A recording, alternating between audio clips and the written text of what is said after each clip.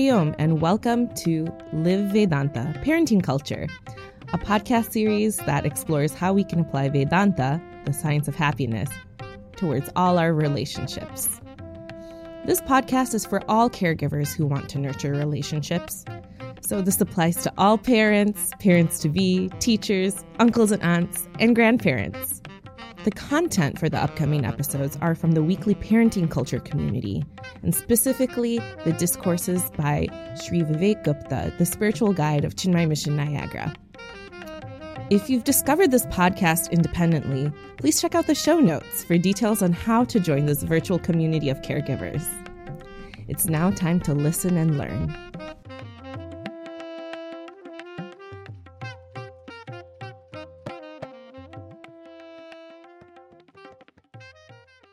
Hariom, and greetings from Niagara Falls. This past weekend, I was in Cleveland, and yesterday morning, a really dynamic part of the Cleveland community had come to have breakfast with me. Dynamic in the sense that he has contributed so much to the Cleveland community and beyond. And as we were having breakfast, he had asked me, because he knows I work with parents and people who are recently married and our college students and so on. He had asked me, what do you think the biggest problem with society is right now in terms of those who are younger? How would you answer that question in the chat? What is the biggest problem with society with people who are younger like ourselves? Be specific. Don't care to vote, sure. Distraction, disconnection. What I shared with him, and I think all of you are right, I think I'm right also, I shared with him is that everyone is operating from the short term. Their decisions are based on that. Their words are based on that. The short term in Sanskrit is defined as praya, the path of least resistance. And we know that we succumb to this too because we procrastinate in terms of exercise, in terms of tidying up, in terms of self-development. And finally, I shared with him, and I'm sharing with us, the short term, the path of least resistance, procrastination, really what this indicates is that we are, please share in the chat, it's a short word. We are, infinite is good, but lazy is more accurate. We are lazy. And to zoom into this more, later that day, a young couple had come to the home I was staying at, and they were discussing with me about parenting. They don't have any children right now, but they were asking me, what is the challenge that you see with you being a parent and those around you? And I had shared that parents almost are constantly tired, physically, mentally, intellectually. And when we're tired, what do? We do that which is comfortable in terms of screens, in terms of appeasement. And then that gets spread to our children. And when children are given comfort that they don't need, that weakens them. It makes them dependent on that comfort. I'm sharing this with all of you because you, like myself, we know that caregiving is demanding. Whether you're recently married or you've adopted a child, caregiving is demanding. And when that which is demanding comes to us, we do have the option to be complacent. And we tend to do that in terms of being lazy or comfortable. But that's not healthy. It's not healthy for us. It's not healthy for anyone we're giving care to, which is why what we do together, we started in April, we're continuing now, is parenting with a purpose. Because purpose pulls performance. When we have a deeper purpose to caregiving, then we will be able to pull more energy, enthusiasm, empathy. I am intentionally welcoming all that I've never met before. There's lots that are joining us that I've never met before. And I welcome all of you to our parenting culture community. What do? We try to find purpose. And how are we doing that? In our tradition, the foundation for how we think and speak and act is the Veda. The Veda has two subjects.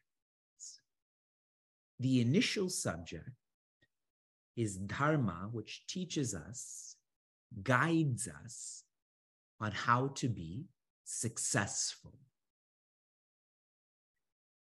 By a show of hands, if all of us were to die tonight, how many of you would describe yourself as having lived a successful life?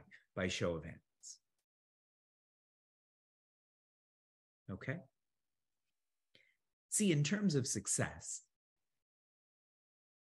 how do we know what success is? Success tends to be measured. It's material. And so all of us, whether we have a relationship with the Veda or not, we can become successful. And many of us are successful. So the initial subject is how to be successful, but the advanced subject, teaching, guidance of the Veda, is how to be peaceful. Now I'm putting it out to all of you again. If all of us were to die tonight, how many of you would describe yourself as peaceful?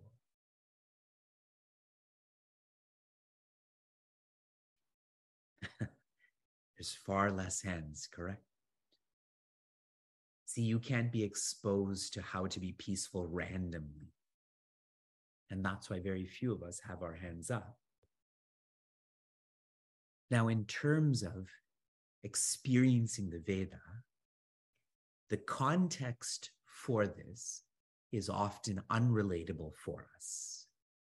Living in the ashram, learning in Sanskrit, etc. It's unrelatable to us. And if it's unrelatable, then we don't feel it's as real. We don't personalize this. And because of that, we're not transformed by this. And so the Veda has become more relatable through Bhagavad Gita. The Bhagavad Gita is most relatable. For all of you who have some notion of the Bhagavad Gita, what is the context of the Bhagavad Gita? Please share in the chat. Where is the Bhagavad Gita happening? It's happening in a war zone. Isn't that your home right now, a war zone? In terms of meals, in terms of cleanliness, see how relatable it is. So it becomes more real, it becomes more personal. The Bhagavad Gita is a direct teaching, a direct guidance. And what is that for us? That the purpose of caregiving, the purpose of parenting, is to convert values into virtues. Last night, in our mentorship Sangha workshop, we had two couples who were speaking about their experience as being couples, as being a parent. And they were sharing how being married, being a parent, was a spectacular opportunity to practice self-development. That their partner is a self-development coach that is free. And I've shared this in a very casual sense as following your own advice. If every one of us followed our own advice, I'm sure we would be enlightened. We would be independently joyous. Sharing this in one more way, it is the virtuous who are joyous. What is the best way to care for another? What is the best way to be a parent? Is for the person you're caring for to be happy. But you can only share what you have. If you're not cheerful, you cannot share that with others. It is the virtuous who are joyous. They are the ones who care in an efficient and effective way. This is what Sri Krishna shares with Prince Arjuna, that these 20 values, if you practice them, they will become your virtues and you will be like me. You will become like Sri Krishna. These 20 values from the Bhagavad Gita have been shared with you. Our team has worked hard and smart to reflect on these values and process them in such a way that they relate to caregiving. And last week I'd shared with all of you, these are prerequisites to parenting. See, if you want to be a parent, you don't need to do anything. It's a very biological matter. But if you want to be a cheerful parent, a spiritual parent, then these are prerequisites. And for a person like me, I don't have these virtues. It's too bad. But this is the position I'm in right now. So now I have an opportunity to make these my requisites, that these describe me. And so we commence, we flow into these 20 values. By show of hands, how many of you did read the book that our team prepared? By show of hands. Good, some of you have, but now I've emphasized it a lot. Please make sure you're reading this, and they will speak to this soon too. The first value is Amanitva. Amanitva. Say it back to me. Amanitva. One more time, Bolivar students. Amanitva. Amanitva. Good. In English, this means humility. Humility. Now reflect on this. So often, humility is in reference to a seeker. Why do you think humility is a prerequisite to be a cheerful parent? Again, please share in the chat. Though this is a discourse, but it can be a reflective discourse.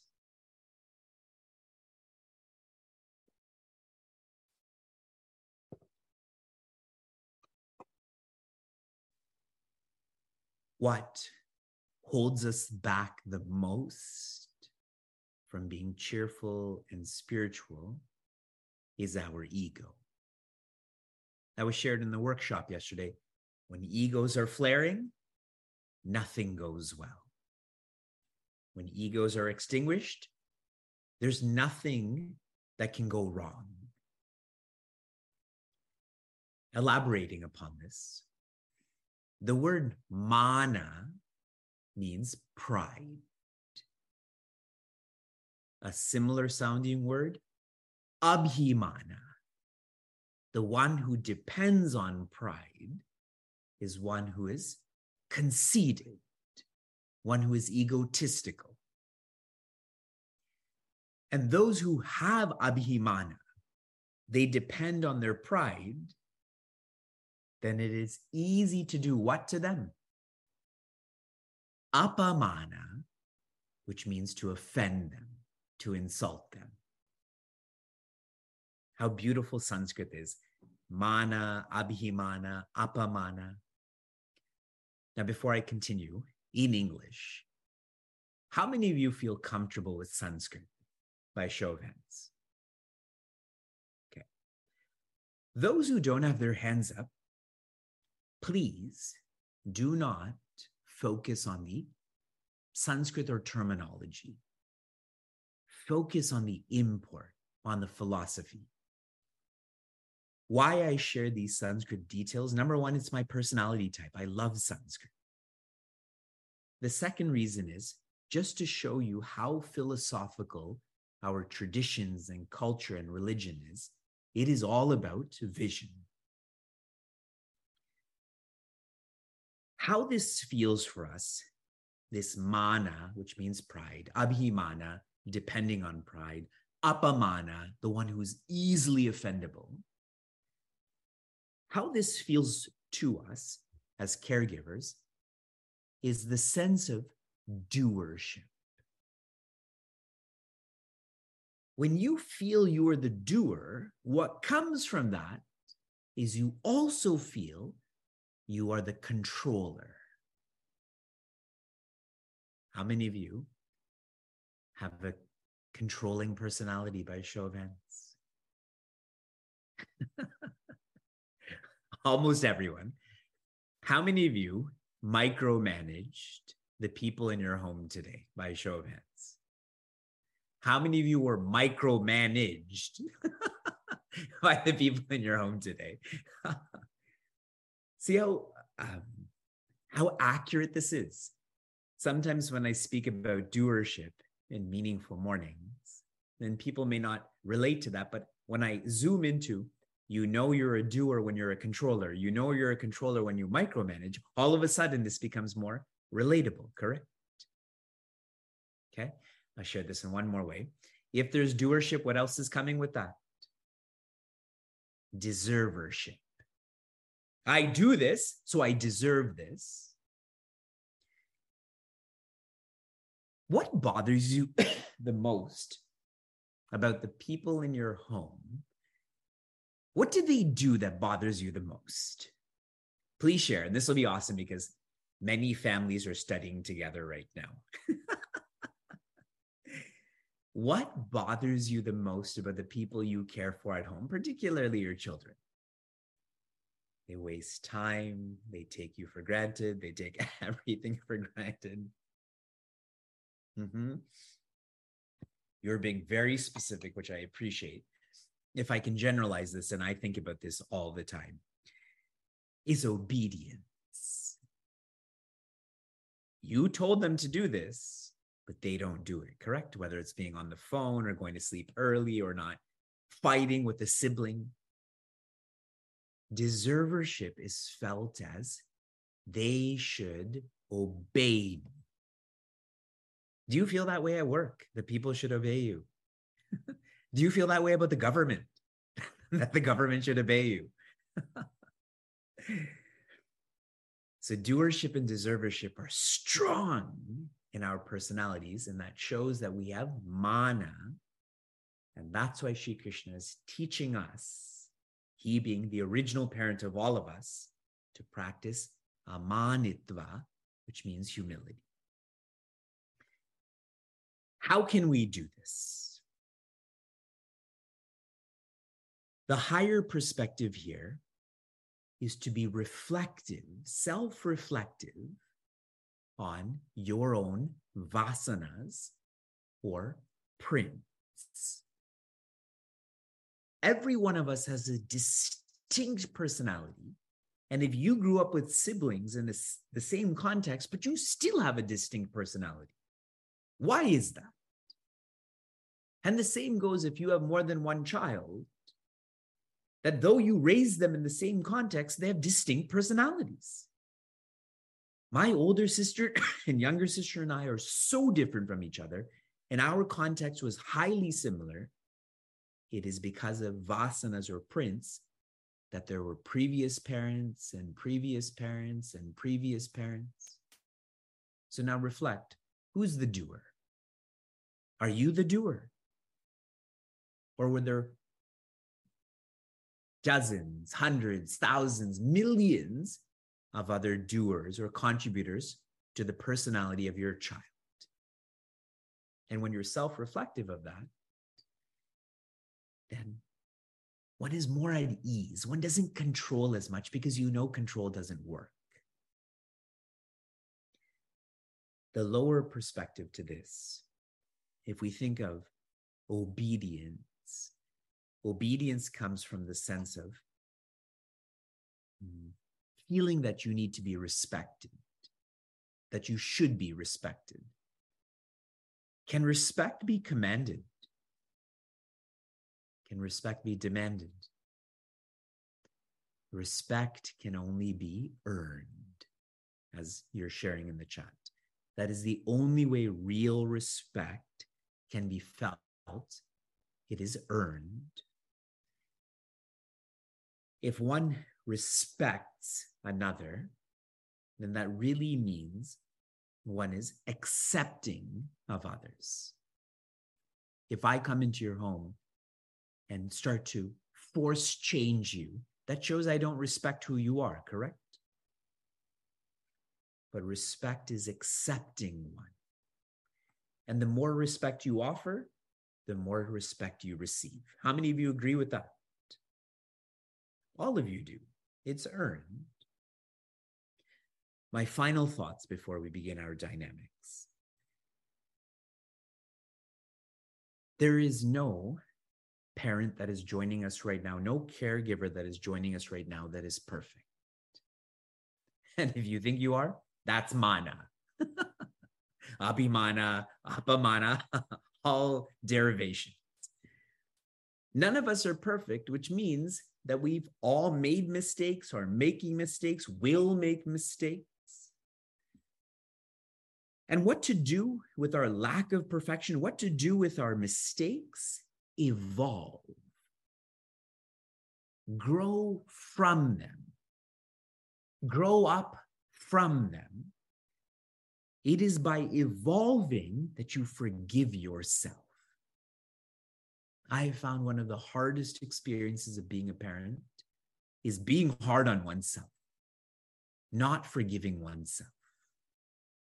But if you learn from that, grow from that, that is you engaging in self-forgiveness. And I know that there's many who, when they're in any sort of parenting forum, they feel bad about what kind of parent they were or are. And I'm encouraging you, do not feel bad unless your feeling bad helps you to be good. Correct? It's like if I'm angry at how society's working, that anger has to translate into action, or that anger doesn't help. So evolve. That's for yourself. That's a form of self-forgiveness. And naturally, that imperfection and mistake is directed towards others, parents, siblings, children, etc. So if you've made a mistake, what should you say? I'm sorry. Ask for forgiveness. Say you're sorry. Swami Tejomayananda repeated this many, many, many times, that a simple way to diffuse, a simple way to prevent the heat that happens in relationships is just sharing, I'm sorry. And I assure you that the one that you have hurt, the one that you have offended, etc., they will feel closer to you. You will sync, SYNC, early. The first value to be converted, Amanitva. In English, humility. And now we've reflected on many ways to do so.